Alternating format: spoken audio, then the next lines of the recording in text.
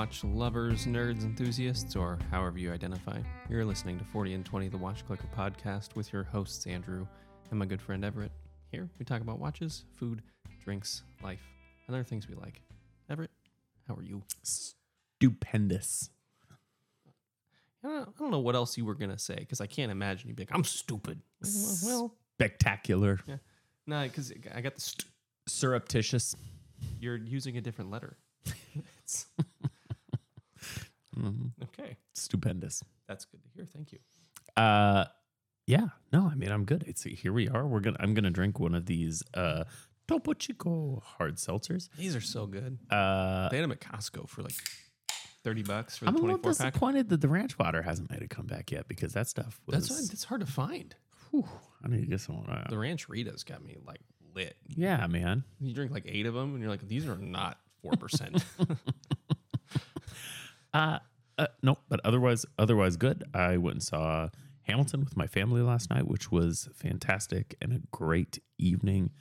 I did have a slight food preparation incident this week, and I cut a significant chunk of my finger and nail off, and then I replaced it on my finger, and I put tape and about a tube of Neosporin on there, and it has all reattached. And it is in the process of healing. However, the nail is like increasingly precarious. Yeah. You should just hit it with glue, man. That would have been a better answer than putting the nail back on. Yeah, it was like a big flap of like flesh and nail. Super glue. I just kind of super glue, and then a bunch of Neosporin and called it a day. I think the piece of finger is gonna make it. So, but yeah, that's how I am. Andrew, how are you? I am great. I am going into week 2 of vacation. Mm-hmm. I have spent a couple days out in the woods chasing after 4-legged critters, and it has been terrific. Seen a lot of good stuff. Obviously haven't sealed the deal yet, but it is only a matter of time. That's the story of my life. Yeah. I never sealed the deal. There's many pending deals. Yeah. Many pending deals. Yeah, it's good. So, I love having time off. That's like, I love taking time off. That's one of the cool parts of my job is I can take a lot of time off, but I can't take big chunks of time off very frequently. Right. So this is like my one long vacation a year. So I have 2 full uninterrupted weeks, which is just, well, it was partially interrupted, but that's neither here nor there. Here you are. Yeah. I'm a bit jealous of you. Yeah. I feel like I could use a 2-week vacation right now. I'm doing it. I got to go watch Oregon beat BYU while I was getting paid to do it. Yeah. And it was great. We hung out at the game. Mm-hmm. You know what's nice about tonight? That it's not just us. It's nice that it is roughly 9:00 and it's an appropriate hour for us to be drinking hard seltzers. And frankly, it's just nice that it's not 5:00 in the morning. Truth. Because in some place in the world, specifically in Edinburgh, it is just a little bit after 5:00 in the morning, which is a time that I would not be awake. However, our guest today has decided, that this is an important enough event for him to be out of bed, and B, just to be awake at 5:00. Mr. Tom Clements, you returned to us. We're very thankful. Tom Clements of Clements Watches, how the heck are you? Morning, guys. Yeah, really good. Thankfully, I'm well versed at waking up at this time of the morning. As you know, when we last met, I do bat surveys quite frequently, so not opposed to waking up this time of the morning for work. But yeah, I've just finished my cup of tea and now made a kind of weird transition to some whiskey. I don't know if it's going to work out. I'll let you know how it goes. It's going to work great. It's going to work great. The amount of times that I have drinking whiskey at 5:00 in the morning, I'm sure I could count in one hand, and I think that none of those occurred after asleep. Yeah, well, I was only asleep for a handful of hours, so I'm thinking of it more as a kind of a quick nap, and now I'm powering through. So. Oh, this is power hour. I like it. I like it. That's a good way to look at this. This is the rally that we're witnessing right now. Yeah. Well, you look fantastic, by the way. Yeah, I don't roll out of bed looking like that. No. Oh no, nor do I. Tom, we've asked you to come back. We've asked you to come back because you're and I feel like I always feel like I'm going to mess it up. But your Photic, yes. Photic diver has been a smash success. You've sold a bazillion of them. Exactly a bazillion, too. We checked the numbers. And so you have decided to bless us with some new colors of this watch. And we wanted to call you and talk to you about this. Tell us what you're doing, what you're thinking, what's going on with the company, and what's going on with these new Photic divers. Yeah, so it's been a bit of a whirlwind, to be honest, and actually kind of crept up on me, but just last week marked the 1 year anniversary of when we first started trying to fund Clements Watches to make it a reality. There were years prior to that spent at the drawing board making kind of prototypes and getting to work. But yeah, the company's kind of been fully fledged now for 12 months, and I can't quite believe it's only been that long. It feels like far longer. And I mean that in a really good way. I just can't believe I've packed in so much learning and development for both myself and also the company's perspective over such a short space of time. So yeah, we produced our watches, the Photic Diver, our kind of first inaugural piece, and that got shipped out to everybody that kind of pre-ordered their pieces back in March this year. That's when folks first started to receive them. And you know, when you put your heart and soul into a watch, into a project, into anything really in life, you always hope that it's going to be well received. I don't think anything could have prepared me for quite how well the Photic was received by our customers. You know, I toiled over the design of this piece, and obviously the quality, the fit, and the finish, every single part that makes it special. I toiled over, and it's just fantastic to have heard all the feedback from our owners now. Quite often, comparisons were being made against this kind of sub £500 watch to pieces that are 2, 3, even 6 times the price of this. And I say price, not value, because we all know we make the value. But that was something that I just couldn't really get over. You know, my Photic Diver, the humble Photic, was being compared to the likes of Tudor Black Bay 58 and beyond. And that was a great feeling. So fast forward a few more months, we sold out, and we kind of got to thinking, you know, what's for phase 2? What do we do next? And what we did when we started to make the Photic, we had a very clear strategy in mind, was that we wanted to develop the line, just not kind of just willy-nilly, you know, making whatever we fancied, but we wanted to be somewhat focused, but experiment as quickly as we could with what we were putting out there. And so when we made the Photic, we actually made a surplus of cases, crystals, all the parts that make the watch, with the exception of the movement. And what that meant is that financially we're able to be more nimble by not splurging on movements we didn't need at that stage. Yeah. And we're able to put that into R&D of these new, really interesting colorways that we're here to talk about today. And that's what we're kind of, can't believe it's here already, but we're going to be releasing them on Saturday, the 24th of September. So just a few days away now. And what we've done is we've created 5 new colorways. And if you've seen the Photic Diver range before, it's a fairly conservative palette. So we've got the Abyss Black, which you guessed it, plain black. We've got the Atoll Blue, which is the kind of iridescent blue color. And then we've got the namesake of the range, the Photic Diver.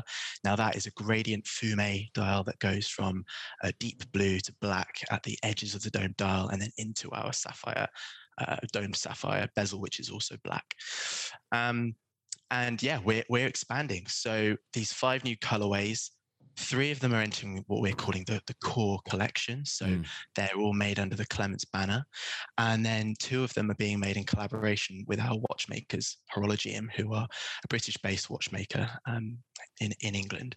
And so I'll lead with the new entries to the core collection, then I'll quickly kind of dive into the collab, because that's where it gets a bit more juicy. Can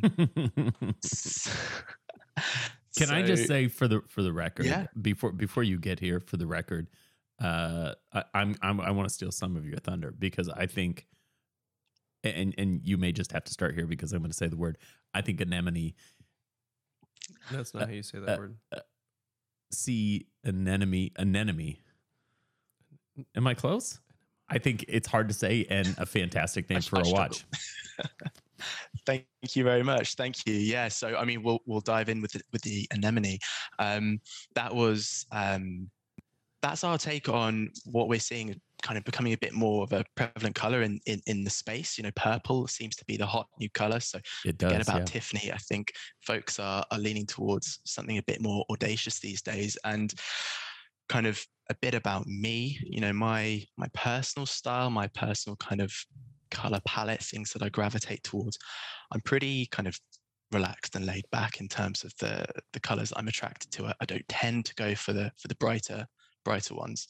And it's really important to me as you know, the brand owner, to be putting out watches that I love, heart and soul. I love, like, you know.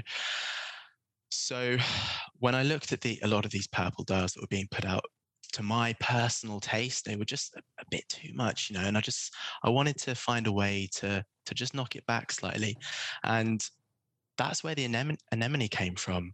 I don't know if you guys have got the same species in the States, but certainly in the rocky shores of the UK, you find some clean water and you look down and there's a lot of anemones, and they kind of comes in all different colors and shapes, but there's this one that's a kind of fantastic, dusty, low saturation purple hue. And that's exactly what we've tried to achieve with this color.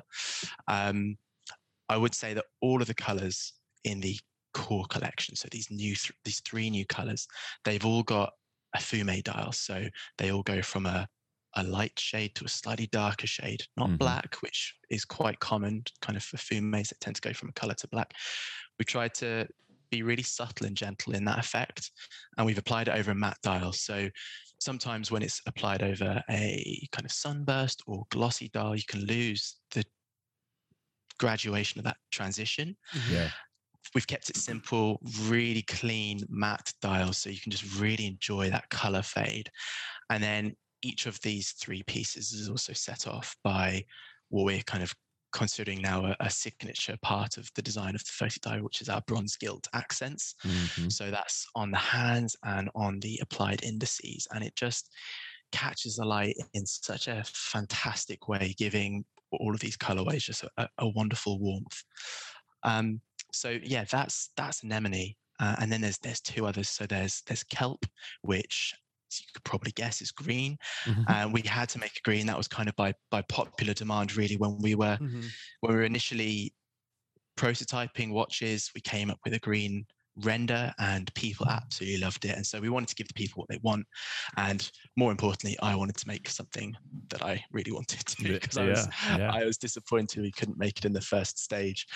So I'm really pleased that we've managed to make it happen this time around. And yeah, once again, it's this kind of knocked back, low saturation green tone, which I just can't get enough of. And then it's color matched as well with our domed sapphire bezel, which is taking on this great green hue.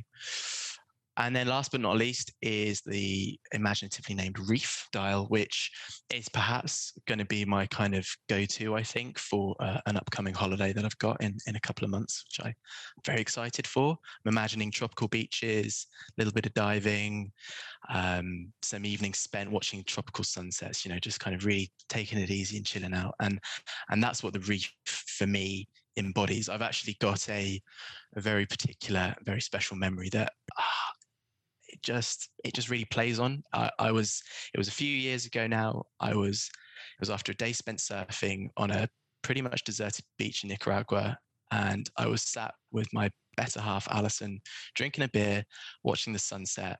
And nice, yeah, you just pulled it up on screen.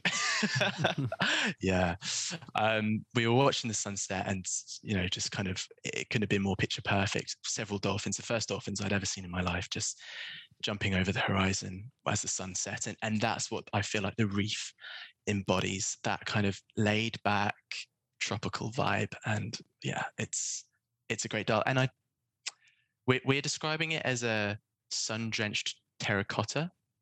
It's kind of, it looks like it's been left out in the sun, but not to the point where it's a photina. It's an intentional, crisp-looking dial, but it's just got a nice, gentle warmth to it.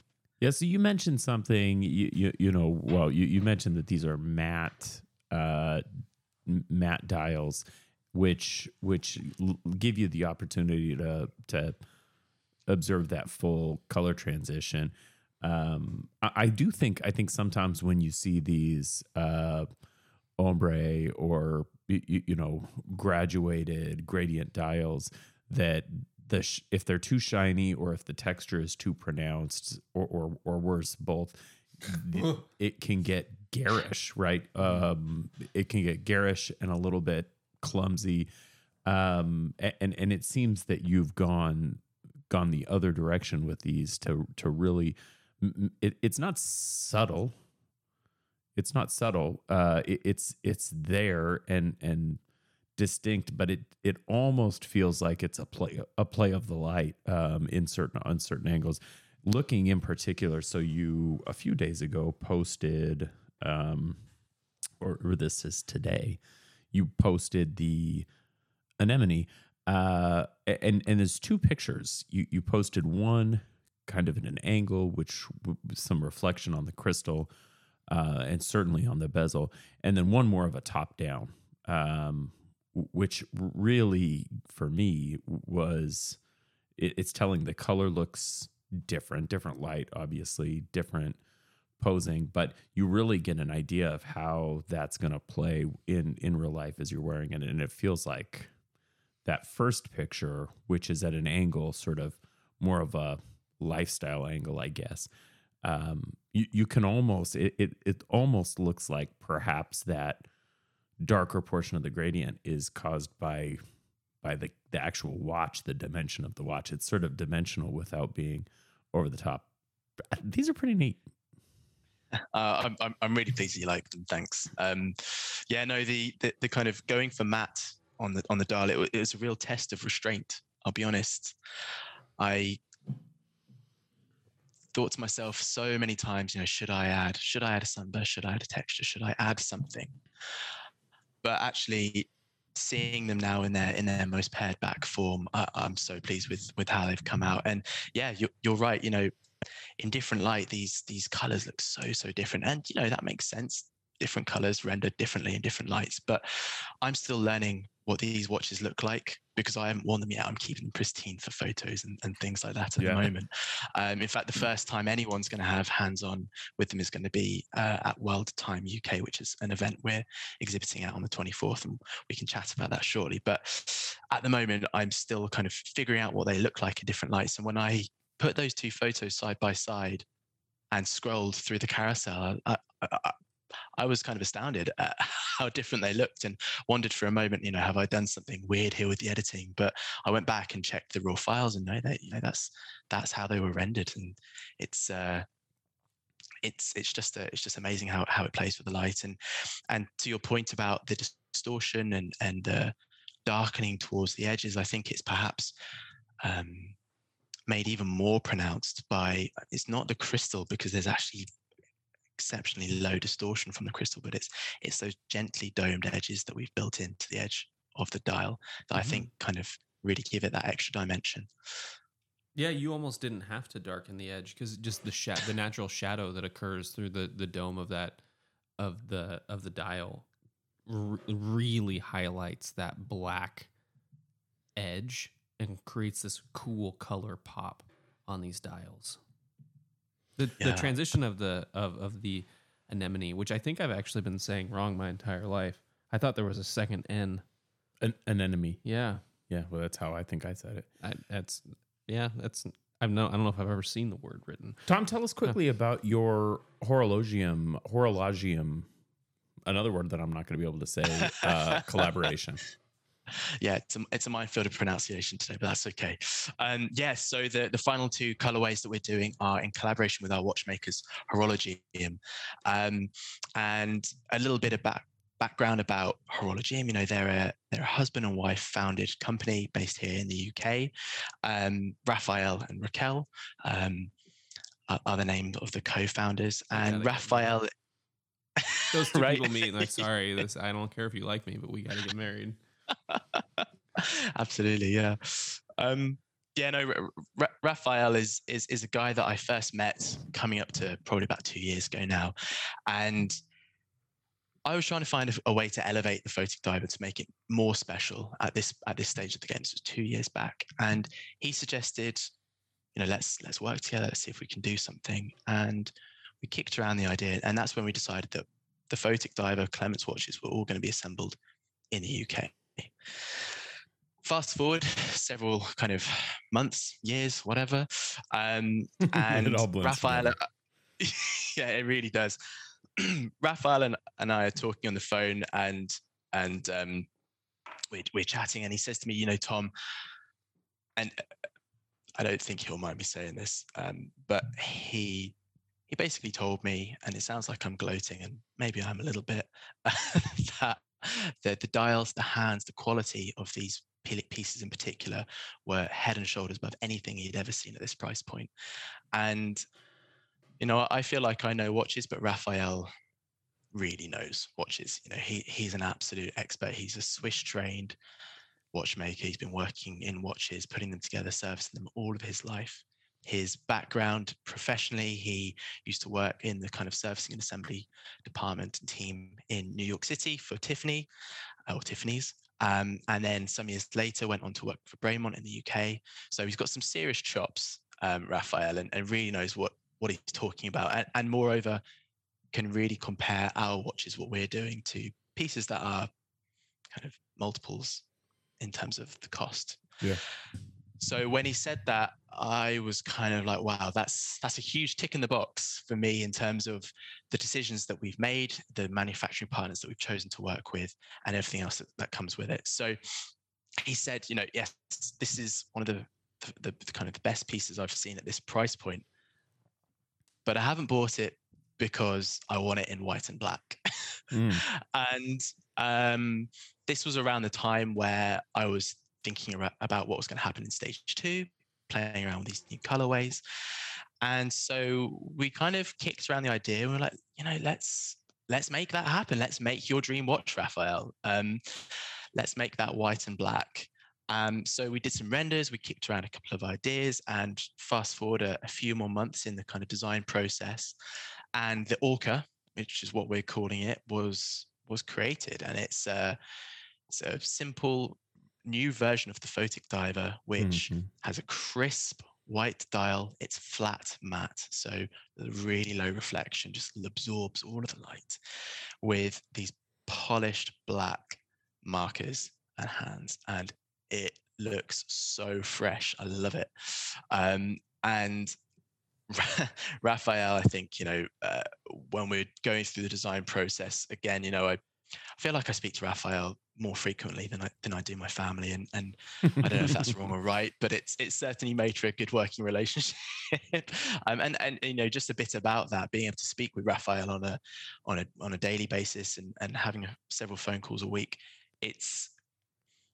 that's one of the values that I think having our watches assembled here in the UK brings. And I don't think I appreciated just how important that was going to be until we got this far in the game. It's not common for micro brands, certainly at the beginning, to have their manufacturing and assembly outsourced entirely, and to not necessarily have a point of contact that they can speak with, not only via email, but also directly on the phone in the same language, in a common language. And being able to have that with Raphael has been so valuable. And actually, just a quick kind of story about how that's demonstrated. Going back to when we first received the dials of the colorways, Raphael and I had a phone call. The dials had arrived. I went to the workshop to go and check them out, and Raphael had separated out a bunch that he didn't think passed muster. So he thought these these dials are not good enough to go into a photic. These ones are. And he sat me down and said, look, here's a loop, here's some finger cots, check them out, take a few minutes, see what you think. And I was looking at the rejects, apparently. And I've got a good eye for detail. I mean, Everett, you'll know this, designing a watch, you need to be incredibly painstakingly detail orientated, to the point where you're quibbling over 0.01 of a millimeter becomes a pretty kind of common point of contention and discussion. And I was looking over these dials, and after a few minutes, I just had to turn to Raphael and said, can you tell me where the problems are? Because I cannot see them, even with a loop. And the imperfections were microscopic, and he would point them out to me. And sure enough, there was an imperfection that was smaller than a speck of dust. And he was saying, this is what elevates a watch from being £500, generally speaking, at retail, worth 500, to kind of getting close to double that. These types of QC measures. And so we had the stock to play with. We had the opportunity to put the very best pieces out there. So that's what we did. So anyway, going back to the collaboration, we figured out what we wanted to do with the Orca, and I was playing around with some more renders and threw up this new color. And I was so excited. Literally, after having put it on the dial, within several minutes, I had to call up Raphael and just say, man, we need to make this happen. We have to make this colorway. And this is what we're calling the Nemo. Thankfully, Raphael agreed, and that formed the second part of our collaborative efforts. So the Nemo is what we're describing. Again, it's not quite orange, it's not quite yellow, it's somewhere in between. Somebody described it to me the other day as iced mango, which I think fits. Sure. But yeah. It looks like a normal orange dial that, once again, it was maybe printed in the 70s, and it's been left to just kind of gently mellow. And that's the color that I think we've achieved. And for me, it just gives that slight air of understatedness that I'm really attracted to, and has probably caused me in the past to swerve away from buying brighter colored dials such as an orange or a yellow. And yeah, it's looking fantastic. So they're the colorways, but that's not all that we're doing for the collab. We wanted to really flex the horological skills that we have shared between us. And what that meant was that Raphael and his team of watchmakers are taking every single movement that's going to go into a collab photic, and they're going to regulate it in 4 positions to an average accuracy of -2 +3, which, to contextualize that, the standard kind of accepted accuracy of a Miyota 9039, which is what we put in our photic divers, is -10 +30. Yeah. So that gulf has been shrunk hugely, and to have the confidence in the regulation that's being done by an expert not in-house, but kind of co-house. Mm-hmm. If it's a collab, it's in-house. Yeah. Their name's on it too. Yeah, that's a collaborative. That's in-house shit right there. But yeah, we're so excited that Raphael and Raquel and the team are being able to do this for us. And then, we wanted to elevate it even more. And so to do that, we're offering every single collab piece. We're doing away with the traditional boxes that we've used in the past for the collab pieces, and we're just sending them up plain and simple in one of our bespoke custom leather travel pouches, which is embellished with the Clements logo. So it's a really exciting collaboration, and for such a small company to be doing it at this stage, I couldn't be more excited about it. And what's more is it's 2 independent British watchmakers working together and hopefully helping to elevate the industry together. That's dope. I love that colorway. That orange is, every time I've looked at it, I've been like, man, I could get down with that, because I don't want NASA orange. I don't want banana yellow. This is that perfect medium. It's warm, but it's bright. Yeah, that's a killer color. I'm so glad you guys like it. Thank you. Tom, you're now a year in. You've sold exactly a bazillion watches. Obviously, still a baby company in many ways, right? You've made a big statement, but there's obviously a lot to do for Clements Watches, which is both probably incredibly exciting and daunting. What have you learned in the last year? You know, and that is to say, besides everything, what have been the biggest things you've learned about the industry, or perhaps watchmaking, or perhaps our customer base? What have been the things perhaps that were surprising to you, being someone who has appreciated watches for many, many years and has decided to do this thing? What's been the biggest takeaway? Gosh, I mean, there's so many, and how do you consolidate 12 months? Or, I mean, really, it's looking more like 36 months now of learning into a few points. But I'll do my best. I suppose top of the list has to be good things take time. You know, you can't rush a process if you want to come out with the absolute optimum best result. And I think that's been my kind of approach from the get-go. You know, it would have been easy for us to pump out a generic-looking watch using kit parts from that just existed from previous runs from other manufacturers, kind of taking the glory of their designs and shoving them into our watch with our own name on the dial. That's easy. Coming up with a custom design, something that's original, something that's yours, and something that, for me, I can put my name on and know that in 30, 40 years, I'll look back on with a ginormous sense of pride. That takes time. And so I haven't rushed this process. I've meticulously chosen the right people to work with. I think that's perhaps the second most important thing that I've learned, is surrounding yourselves with the absolute best people that you can find in the industry. And I mean that both in terms of folks that you work with who are making the products for you, or indeed assembling them, testing them, quality controlling them for you. But also people like yourselves. You know, we didn't make this kind of connection by accident.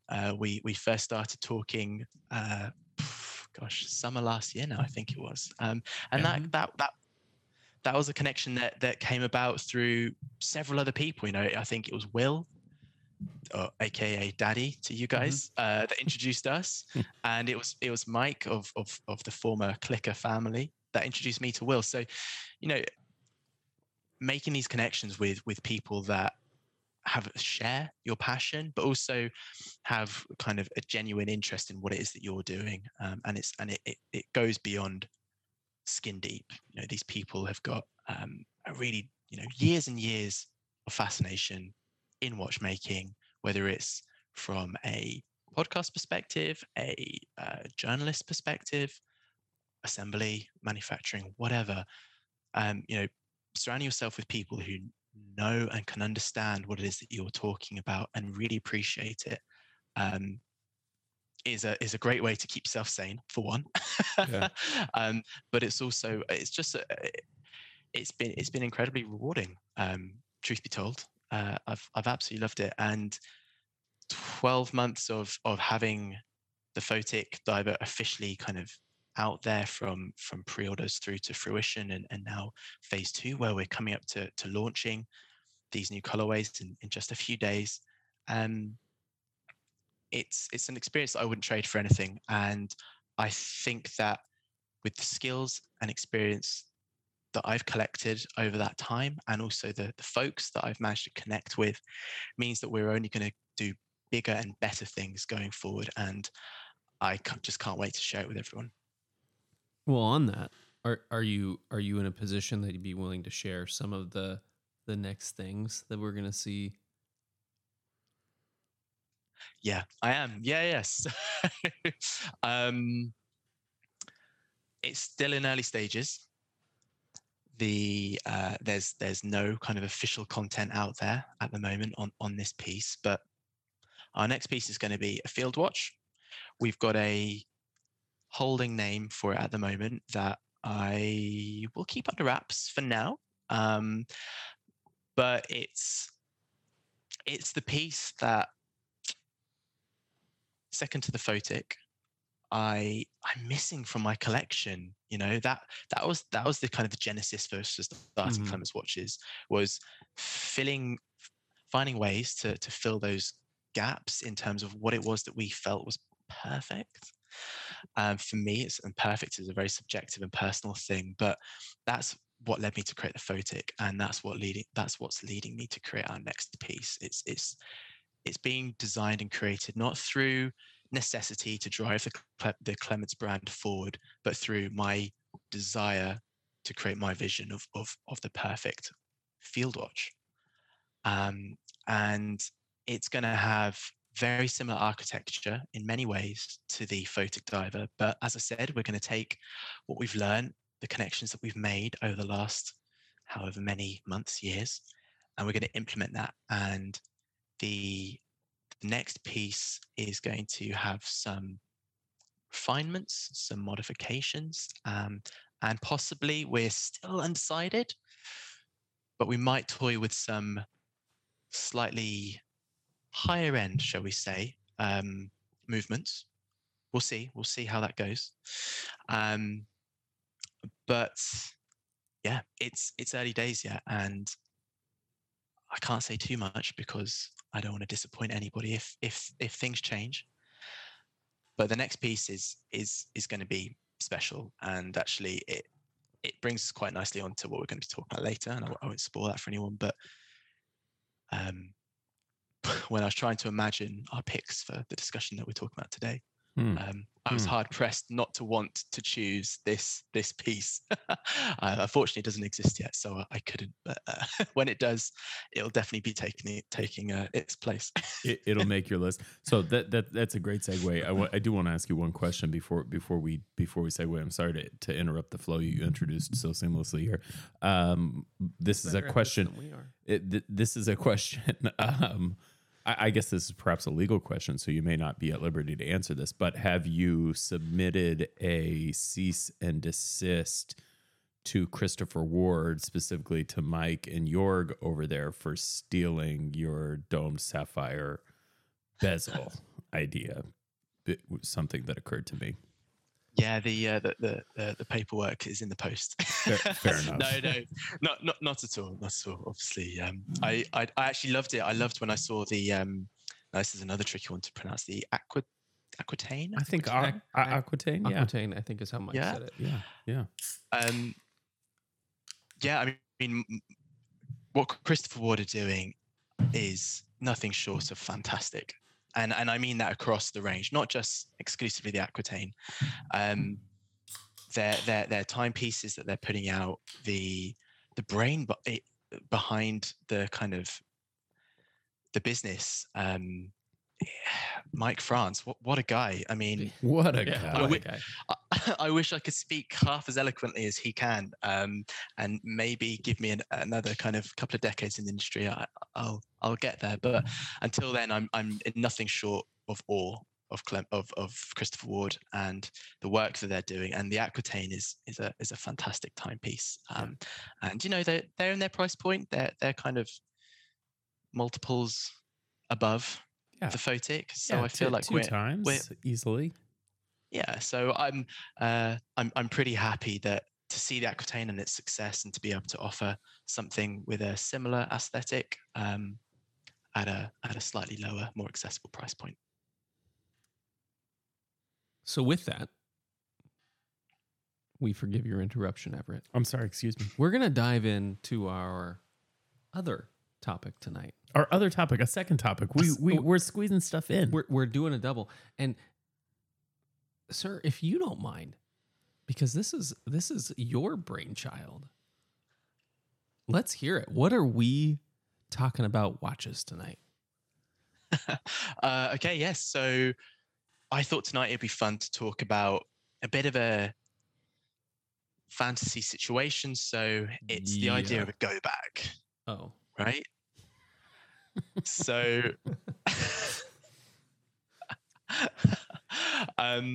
we don't always ask our guests to come up with fun topics, and so I felt a little bit bad about asking you to come up with the topic, but then I was like, no, this is perfect. We've got Tom Clements on the show, and we're making him come up with our topic for the week. It makes it so much easier for us. I know. So we appreciate you, Tom. Give us the skinny. What do we have to do for this task? So we have not prepared at all, by the way. So we're going to be totally on the fly. That's okay. We can be there together.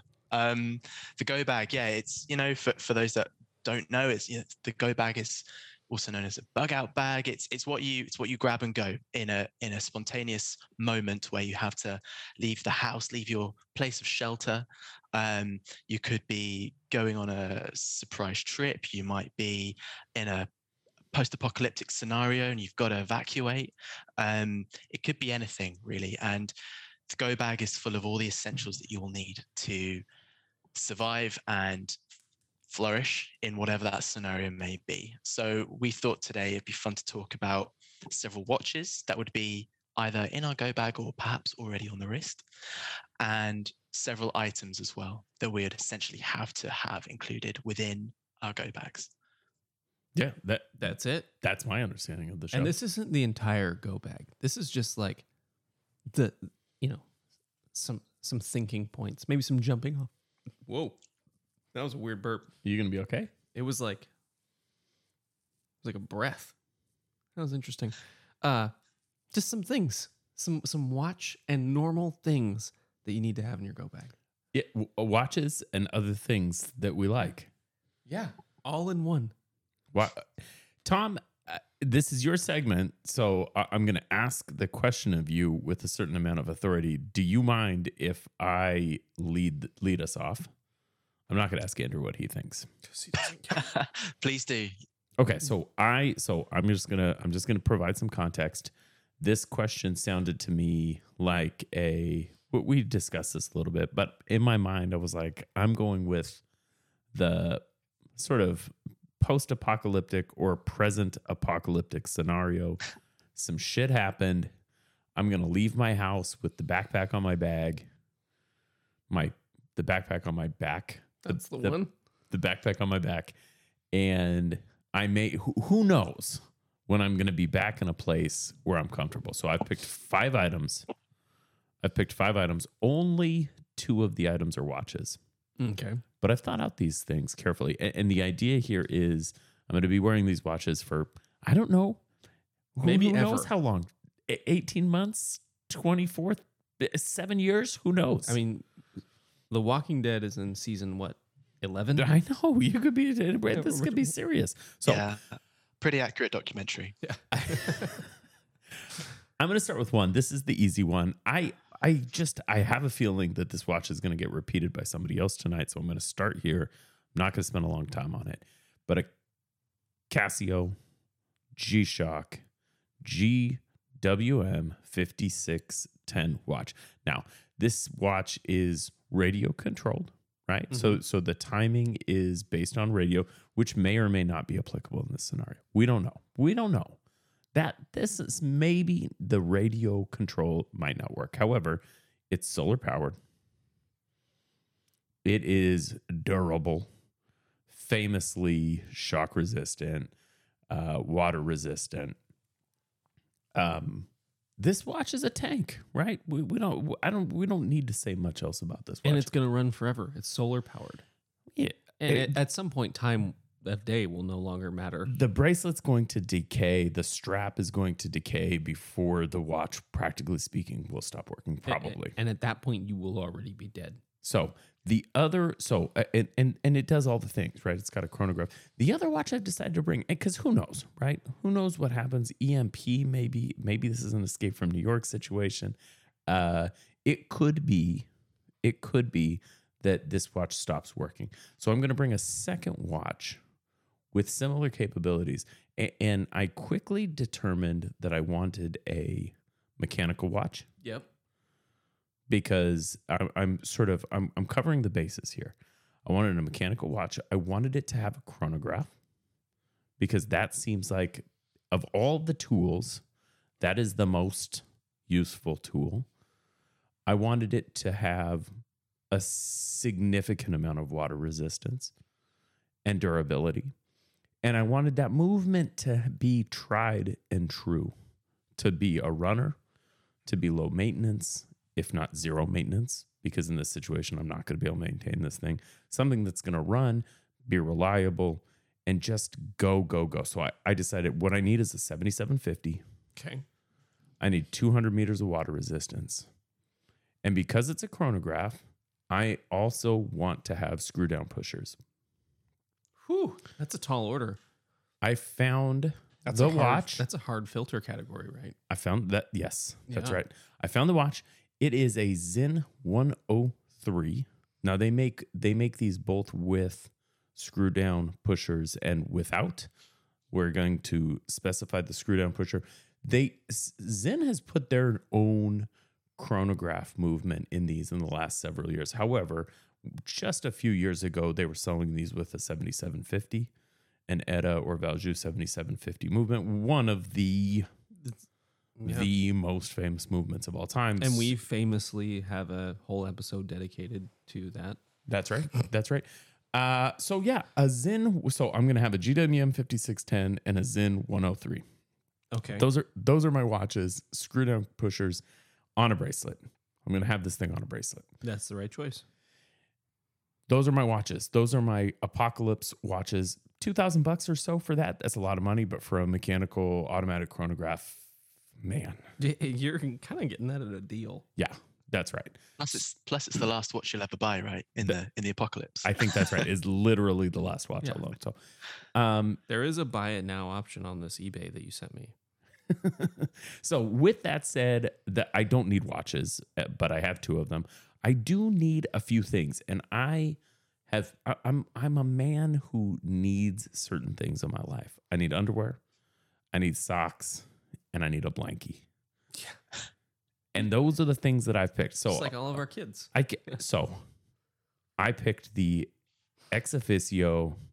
I can't remember what they call these. Give and go. Yeah, give and goes. Which I'm not 100% sure on why. So these is there a fly in the rear? Yeah, I don't know. Yeah, maybe. I own several pair of these. This is the underwear that I use for hiking. They dry incredibly quickly. So you wear them, you wash them, you hang the extra pair on your backpack. If you've ever tried to do a thing where you were not going to be able to shower for a few days, I recommend having some quick dry underwear so that you can change every day. And these are the shit, man. I think that they're fantastic. They're comfortable. They're low impact seams. You change them every day when you're wearing synthetics like this? 100%. Oh man, I just rinse them. Like I rip them inside out. I rinse them and scrub them, and then I wear them dry. You're disgusting. That's not what? So I'm going to have two pair of those. I link in the show notes. I'm going to have two pair of Smartwool PhD outdoor light socks. Exactly the same thing, but sock form. There's a number of socks that will meet this. I like these because they're lightweight, so you don't get too sweaty.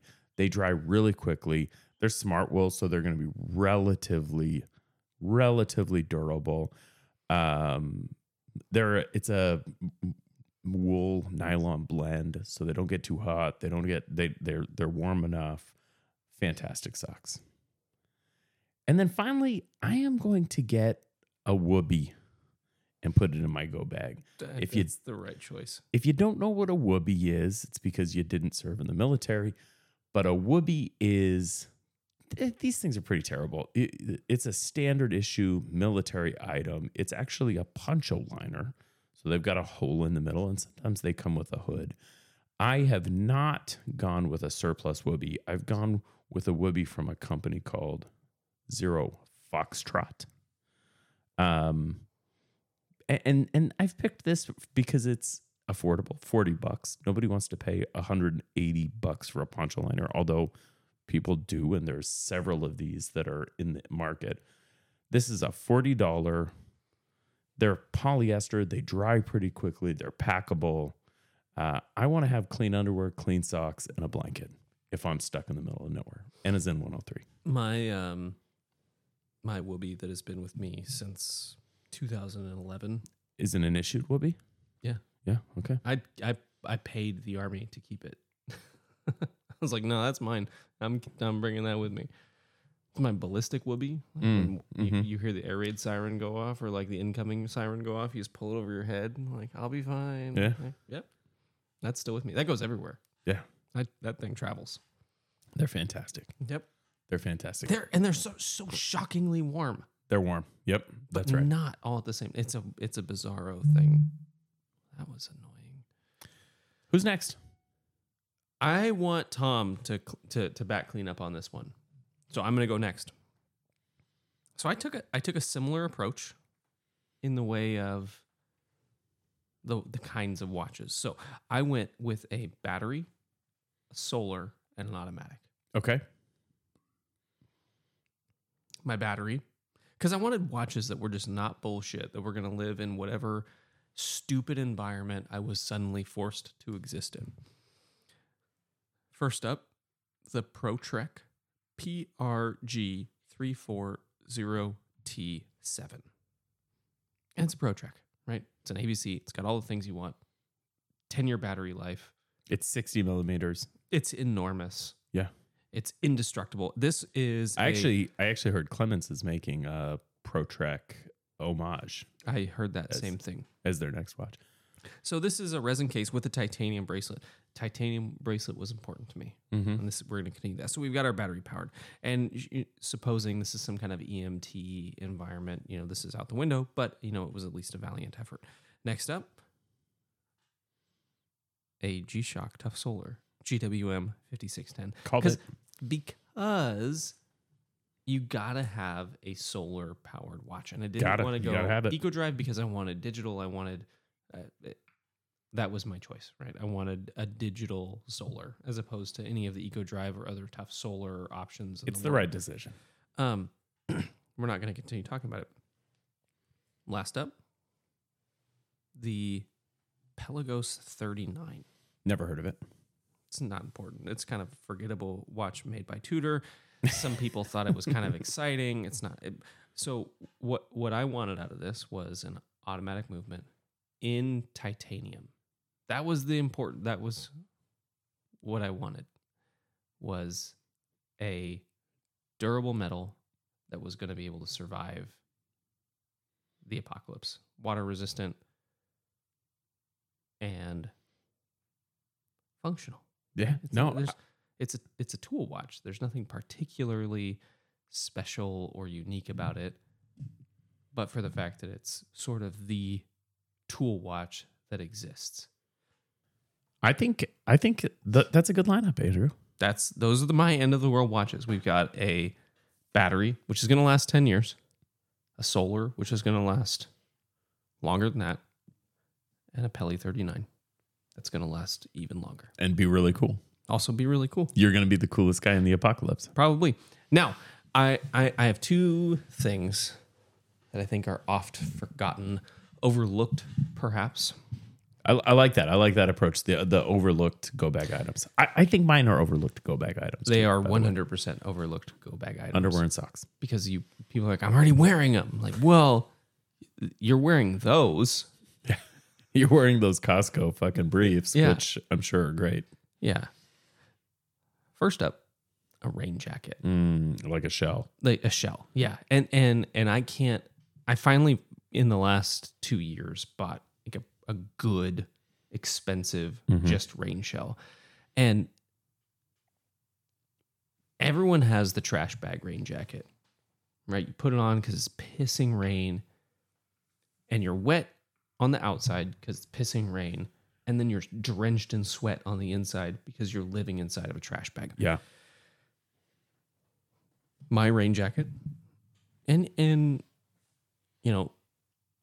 any outdoor brand, like true outdoor pursuit brand, is going to have some kind of equivalent. My choice is the First Light Vapor Stormtight Ultralight. Yeah, what's the price on this? $250. Yeah, I think that the good rain shells are started about 180 to about 300 to get like a really high quality breathable shell. And you start getting north of that, and then you're just paying for the label. Yeah, or some function that you don't need. Yeah. And this is terrific. This is my go-to rain shell. I've worn it under waders. I've worn it over like that. This is my rain shell. I don't get sweaty, and I don't get wet. Yeah, it's not welded seams, but they have the double layer construction that prevents permeation through it.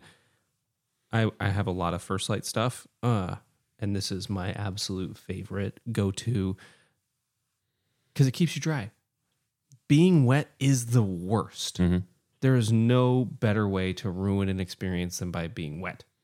Unless you're in the water, and then you should be wet. Next up, water bottle. With an important feature. It's got a filter in it. It is the LifeStraw Go 1 liter, coming in at $45. And it if you're not familiar with LifeStraw, they do an entire line of water filtration technologies. This water bottle is designed to be dunked in whatever body of water you are drinking from. The lid removes, so you don't contaminate your straw. You dunk your water bottle in, you screw your lid back on. All the water that you consume comes through the filter that is built into the underside of the lid. So everything you're drinking out of that water bottle is being filtered. They do sell replacement filters because you should replace your water filters because at some point they're not to be effective. They're not doing it anymore, or they're not, or they get blocked. Yeah, they're gonna get blocked. So you're gonna get Giardia, or you're not gonna be able to drink water. But yeah, that's it. Those are two. It's like an inline water heater, though, right? It's active. You're not taking the time, because I'm a Sawyer squeeze guy, but that does create. There is a process that you have to do. And I'm a Sawyer. I have the mini filter that fits perfectly onto a smart water. Yeah, and I have an empty liter smart water bottle in my pack marked with Sharpie, poison, don't drink from, and I fill that up as I go, and then I just plug my filter, screw my filter onto it, squirt it in my water bottle, and I'm good to go. But this is an inline. Everything happens inside your water bottle. It's a full liter. And that is, I think, probably the most appropriate size for a water bottle. Like 32 to 40 ounces is kind of... I like it. Between the two of us, we're going to have water. We're going to have a rain shell, underwear, and socks. And we each have a pair of undies because you brought two. Tom, what do you got? Cool. Some good picks, guys. And I think hopefully that my picks will also complement yours. So together, one of us will survive this post-apocalyptic scenario. As each of us dies, we all just accumulate better stuff. And we'll get some protein. And watches. Absolutely. Most importantly, watches, yeah. So I took a slightly different tact for my first two picks. So in my kind of go bag, I'm imagining that instead of an apocalypse, I'm just got a text, got a phone call, and I'm spontaneously off to go and meet up with a group of friends. This sounds like it's going to be more fun. Way more fun.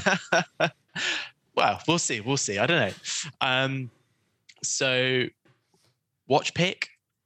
I'm going for the Photic Diver in our new colorway, Kelp. So as I said, this is a colorway that I created because it was wildly popular when we were initially designing the Photic, and also it was something that I really, really wanted to make for myself. And so I haven't been able to wear this watch out and about yet, and I just can't wait to get it on the wrist, quite frankly. So that's what I'm wearing when I'm going to meet up with my pals. Second item is something else that's actually not even going to go into the go bag. It's just something I'm going to just quickly pop on.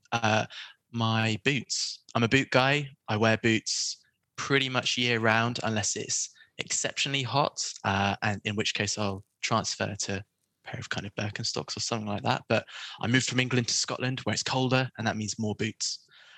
So Bloodstones are my pick. Oh yeah, good choice. Have you guys? Yeah. Yeah. So at first, I hadn't heard about Bloodstones until Australian company, right? 2 years ago. That's right. Yeah. And I think it was actually Jason Heaton who put me onto them when I was listening to an episode of TGN. That tracks.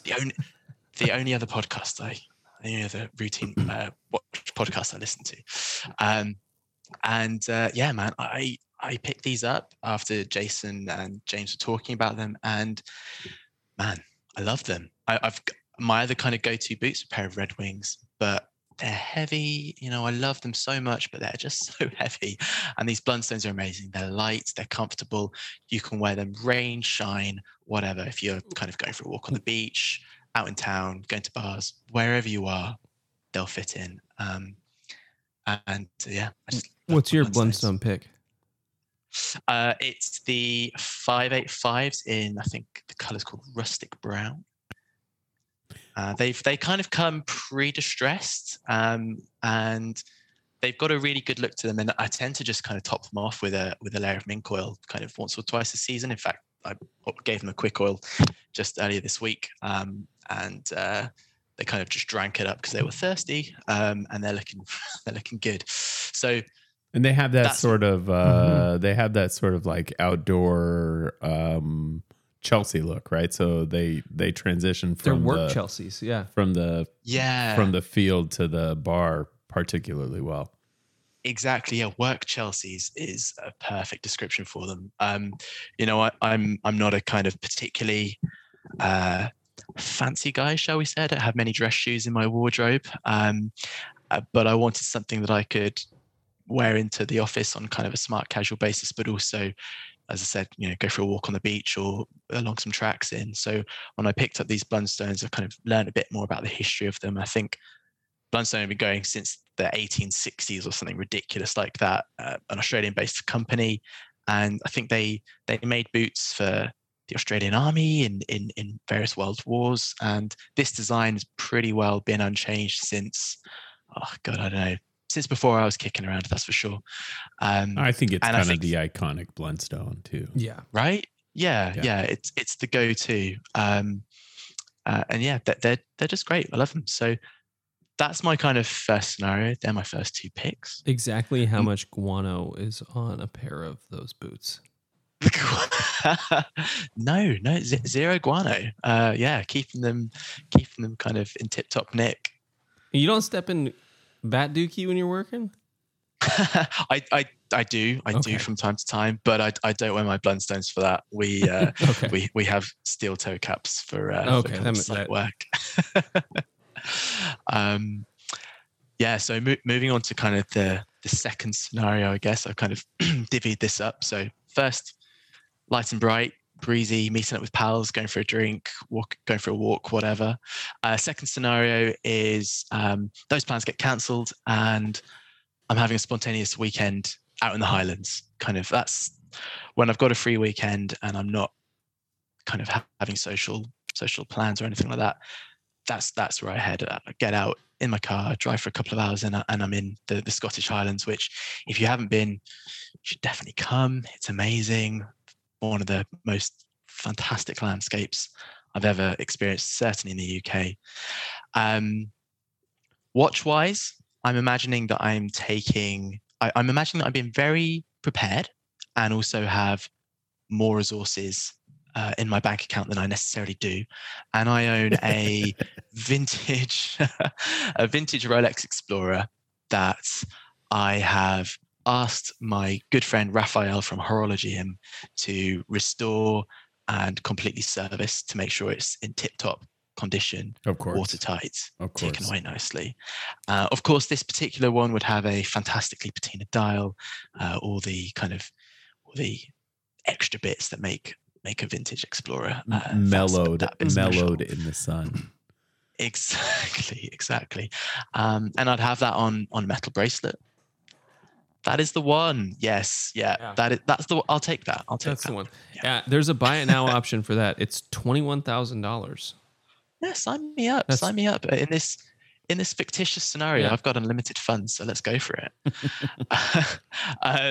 So with my vintage Explorer on the wrist. I'm in my car driving up to the Highlands, and inevitably the weather closes in, and I need something to keep me warm, dry. And again, if you've experienced Highlands weather, you tend to get at least 3 seasons in a day. So normally that's a bit of snow, bit of wind, bit of rain, and if you're lucky, a bit of sun. And so this jacket for me kind of ticks all those boxes. It becomes really difficult to dress appropriately for when you're hiking and mountain climbing in the Highlands. But the Fjällräven Keb jacket is my go-to. This is a jacket, much like a good pair of boots. If you take care of it, it'll take care of you. It's got some kind of technical fabrics, but the major wear points are thick, heavyweight G1000 cotton, which is or can be waxed. So first thing I did when I got this jacket, I waxed that cloth using the Fjällräven kind of own brand G1000 wax, and it hasn't let me down to date. You know, I've worn this jacket whilst skiing in the Alps. I've worn it whilst hiking and climbing mountains in the Highlands. I've worn it in snowstorms, rainstorms, high winds, sun, you name it, it's been there. And you know, this jacket kind of keeps you protected from the worst of the elements. And the best part about it is the ridiculous hood. So you know, South Park, Kenny, the guy with the crazy big hood. Right. Because he always be dying. This that is what this hood is like. It's amazing. It's kind of, it has a rim that you can fold back for when you're not wanting to look like a crazy person, but when you fold it forwards, it creates about half a foot of kind of internal cocoon where your face is completely protected from the elements. Your field of view is significantly narrowed, but no matter how high the wind, how harsh the snow or the rain, you're protected and you're kind of in this safe space to kind of carry on your adventure. So that's my second pick. Love a Fjällräven Keb jacket. Yeah, those look nice. They are outside of our before we knew your picks. We said 180 to 250 is the sweet spot. This is a little higher than that, but I assume you're getting build quality. Fjällräven, obviously fantastic company. I think in the last handful of years has been prone to making fast fashion. However, like many companies, they continue to make serious items. They've got their core shit. They've got their core shit that's still really incredible. And their fast fashion stuff is still pretty cool. That's right. Yeah, I mean, Fjällräven is it's an interesting brand, and it's got a long-standing history of kind of being associated with adventurers and explorers from kind of the Nordic countries. And yes, I think they have been associated maybe in more recent years with some of their kind of more fashion forward pieces, shall we say. But they've always retained that core of technically excellent, hard wearing, and also ethically sourced and produced products. So these are all the Keb jackets are kind of fluorocarbon free, so they don't rely upon these kind of toxic chemicals for their waterproofing. And yeah, they're made to last. You know, they're high quality pieces, and you do pay a premium for that sometimes. But you know, buy once, cry once. I don't think I'm going to have to replace this jacket for a good 10 years. So many, I think, many years, many rains. And you probably won't get the chance to when the world ends. Yeah, that's right. So you need something that's really going to last. Yeah. Exactly. Yeah. So when I hopscotch from my weekend in the Highlands to your post-apocalyptic scenario, I'll be pleased. I've got the Keb jacket on my back. So last pick is it's a pocket knife. So I feel like, you know, I was actually kind of surprised that you guys haven't picked one of these just yet. So I'm pleased that I'm the only one choosing a pocket knife for the episode. And I've got one of these pieces. It's right here. It's just a little kind of, I guess you'd call it, I don't like the term, but you'd call it a gentleman's pocket knife. Sure. This is made by a chap called Michael May in Sheffield, England, which, if you don't know it, is a kind of medium-sized city. It's got some strong industrial ties with the kind of made famous by the cutlery business, silver and steelware. kind of in the Industrial Revolution. Unfortunately, that kind of industry, well, unfortunately, depending on how you look at it, that industry's faded away now. And there's a handful of artisans who are trying to kind of hold on to the old ways of doing things right. And Michael May is one of those guys. He makes bespoke, handmade pocket knives. And this particular one has got a Damascus steel blade that was actually forged in Sheffield. So it's all kind of locally sourced. They really go to the next step of trying to keep things local, minimizing their impact, whilst also providing an item that's going to last way longer than I will. That's for sure. That appears to be like he's pruning shape blade. Is that right? Yeah, that's right. Yeah. So this is a traditional kind of, I guess it's a British shaped blade. It's called a lamb's foot blade. Yeah. And the design behind these, they've got kind of a curved down end to them. Yeah. And unlike most kind of popular and a real flat cutting surface. That's right. Yeah. So these were originally used and designed for use by farmers. They're working knives. The reason they're called lamb's foot is because the straight kind of utility blade was very good at looking after the hooves of livestock, so sheep and things like that, making sure that their hooves were in good condition. And more importantly, perhaps also that curved end meant that they slipped. They didn't accidentally kill or stab the livestock in question. That's a good scooper. Yeah. Yeah, and he uses Yorkshire oak for all of his handles, huh? Yeah, or for not all, but most of them, as I'm seeing it. Yeah, you can pick different materials, and this one is actually made from Yorkshire oak, and it's got a nicely kind of finished spine to the blade as well. I don't know if you can. Yeah, it's gorgeous. Yeah, it's gorgeous. Kind of hand filed. It's a fantastic piece, and I've got Leatherman, things like that, and maybe in a post-apocalyptic scenario, I'm taking the Leatherman with me. But for a quick kind of run in the Highlands, when you just need a simple blade to kind of take care of whatever it might be, cutting a piece of rope or string or whatever, this is what I take. Is that a slip joint, or is it a locking blade? No, it's not locking. It just kind of it's just a standard folding knife. It's similar to a knife, much nicer, but similar to a knife we've talked on the show. My everyday carry knife is a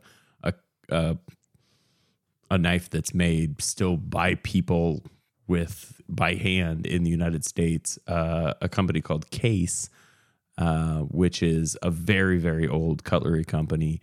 But a knife called the Sodbuster. I particularly carry the Sodbuster Junior because it's a little bit shorter, but same sort of attitude. A different, I think you can pick up a Sodbuster on Amazon for like $35, but same kind of aesthetic and feel to it, right? The different blade style, but a similar idea. So yeah, I appreciate that knife, and that looks gorgeous.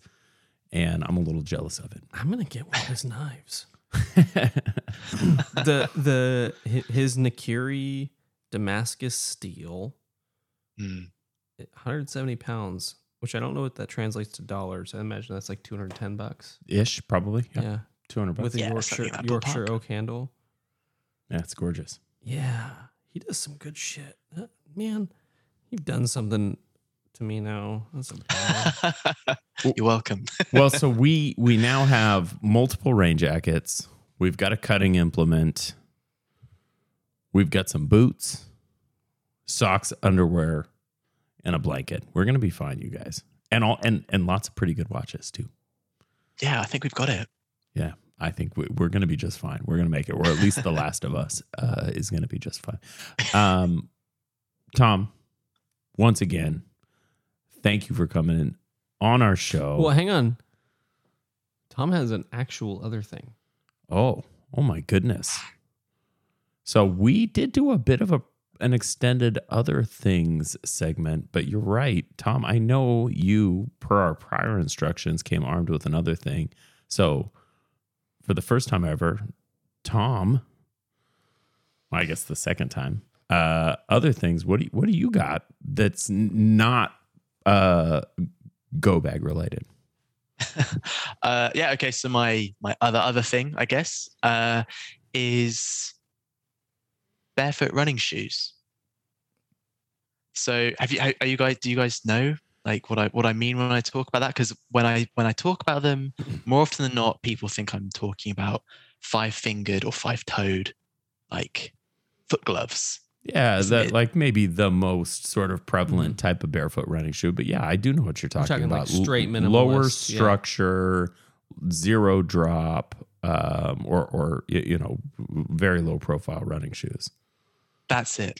Yeah. So no weird foot gloves. That's not what I'm talking about. I'm talking about, yeah, low structure, minimal, ultralight running shoes or hiking shoes or just everyday shoes. So barefoot running shoes is what I wear whenever I go for runs, and they've got a kind of a 3 to 5 mil thick sole.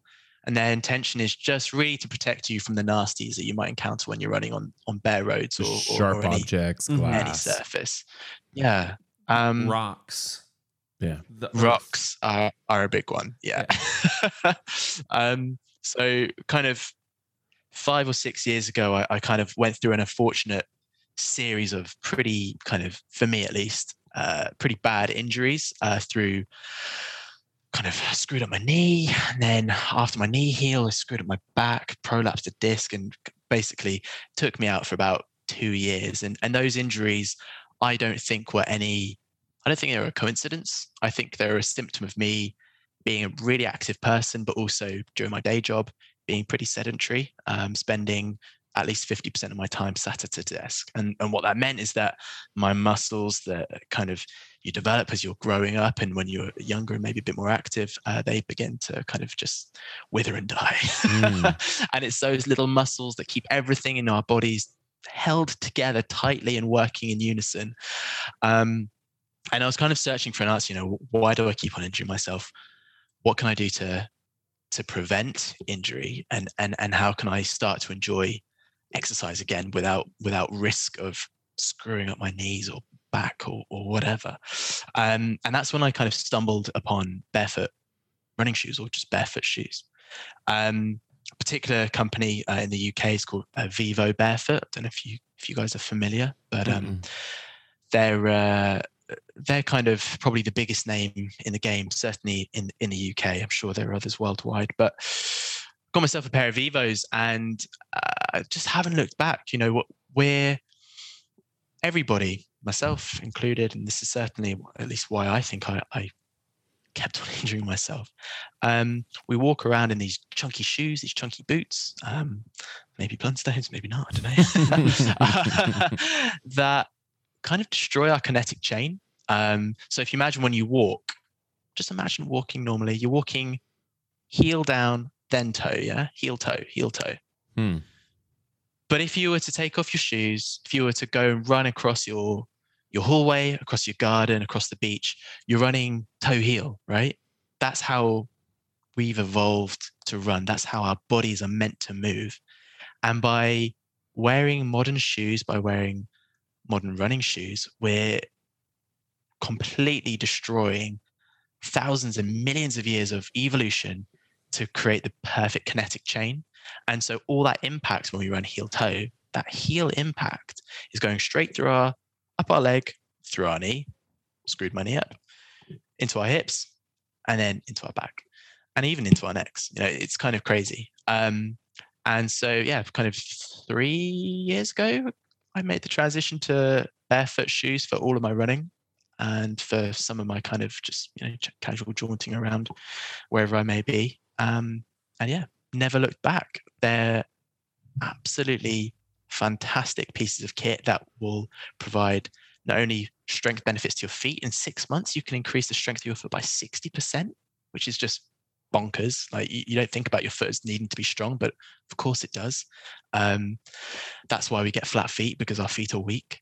Not only that, but by having these thin soles, when we move through the terrain, we're actually triggering sensors in our feet that aren't normally triggered when we wear our chunky boots or chunky shoes.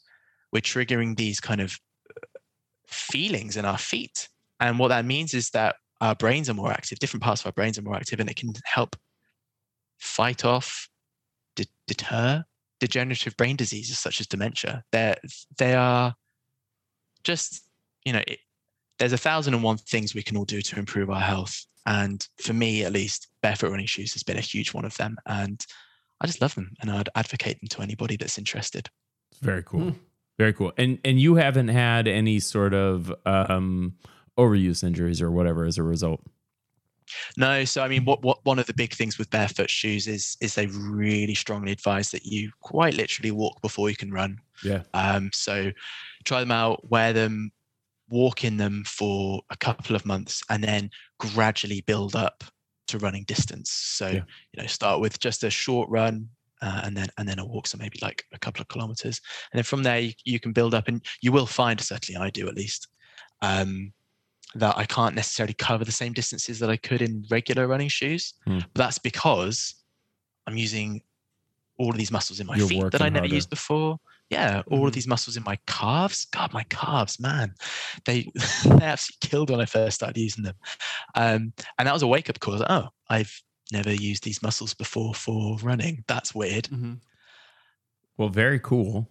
I'm a like a Hoka wearer when I run, so almost exactly the opposite approach. But I think I'm a Skechers fit wearer. Yeah, like those are just I'm just constantly when you run in the gym. Yeah. Yep. Tom, it's been a pleasure. It's been a pleasure. We did not even make a single Batman joke. I'm a little disappointed. I tried to squeeze one in. I snuck in some Ace Ventura and the guano. Yeah, that's true. That's true. So September 24th, this coming Saturday, 3 days after the release of this podcast. 2 days. 2 days after the release. That's not how days work. 22nd. The Photic Diver will be released to the whole entire world. Everyone. To the whole entire world. Which means you can start wearing them because you have them. 5 different watches. the Clements exclusive releases, and the Horologium. Yep. Nailed it. The Horologium collaborations, multiple colors. We will have a link in the show notes to clementswatches.com, but you can also just in your computer machine type in clementswatches.com. Also on Instagram at clementswatches, you can check out all the goodness that is Clements and the Photic Diver. Be prepared for a pending field watch announcement. We don't have a date yet, and we won't push Tom for one, but it is coming. It is coming. Andrew, is there anything you want to add? That's it. I've done all the things. You did it all. You really did a good job. I know. Tom, before we go, is there anything you would like to add? Yeah, just one final thing. Yes, these watches are coming out on the 24th September, 3 p.m. British summertime. And for anybody that is in London on that day and at that particular time, please come and check us out at World Time UK. We'll be there, and it'll be fantastic to meet you. I don't think we can make that work. We're not gonna. Yeah, we're not gonna make it. that. I'm sorry, Tom. That's okay. But for anybody who's international or online, we've got our virtual booth just for you. Yes. It's just for me, so you can't buy it. Hey, you guys. Look, I just want to say I appreciate you guys being here for this episode of 40 and 20 of the Watch Clicker podcast. I want you to check out Clements at Clements Watches on Instagram, clementswatches.com, but also check us out. Check out our website, watchclicker.com/40 and 20. You can check us out on Instagram at watchclicker at 40 and 20. If you want to support us, and look, we really hope you do. We need money for hosting and those sorts of things, and we are able to keep this going with very little impact to our wives by way of the support we receive on patreon.com/40 and 20. It really does keep us going. And for all of you who are already patrons, we appreciate you. We do. And I guess don't forget to tune back in next Thursday for another hour and some minutes of watches, food, drinks, life, and other things we like. Bye-bye.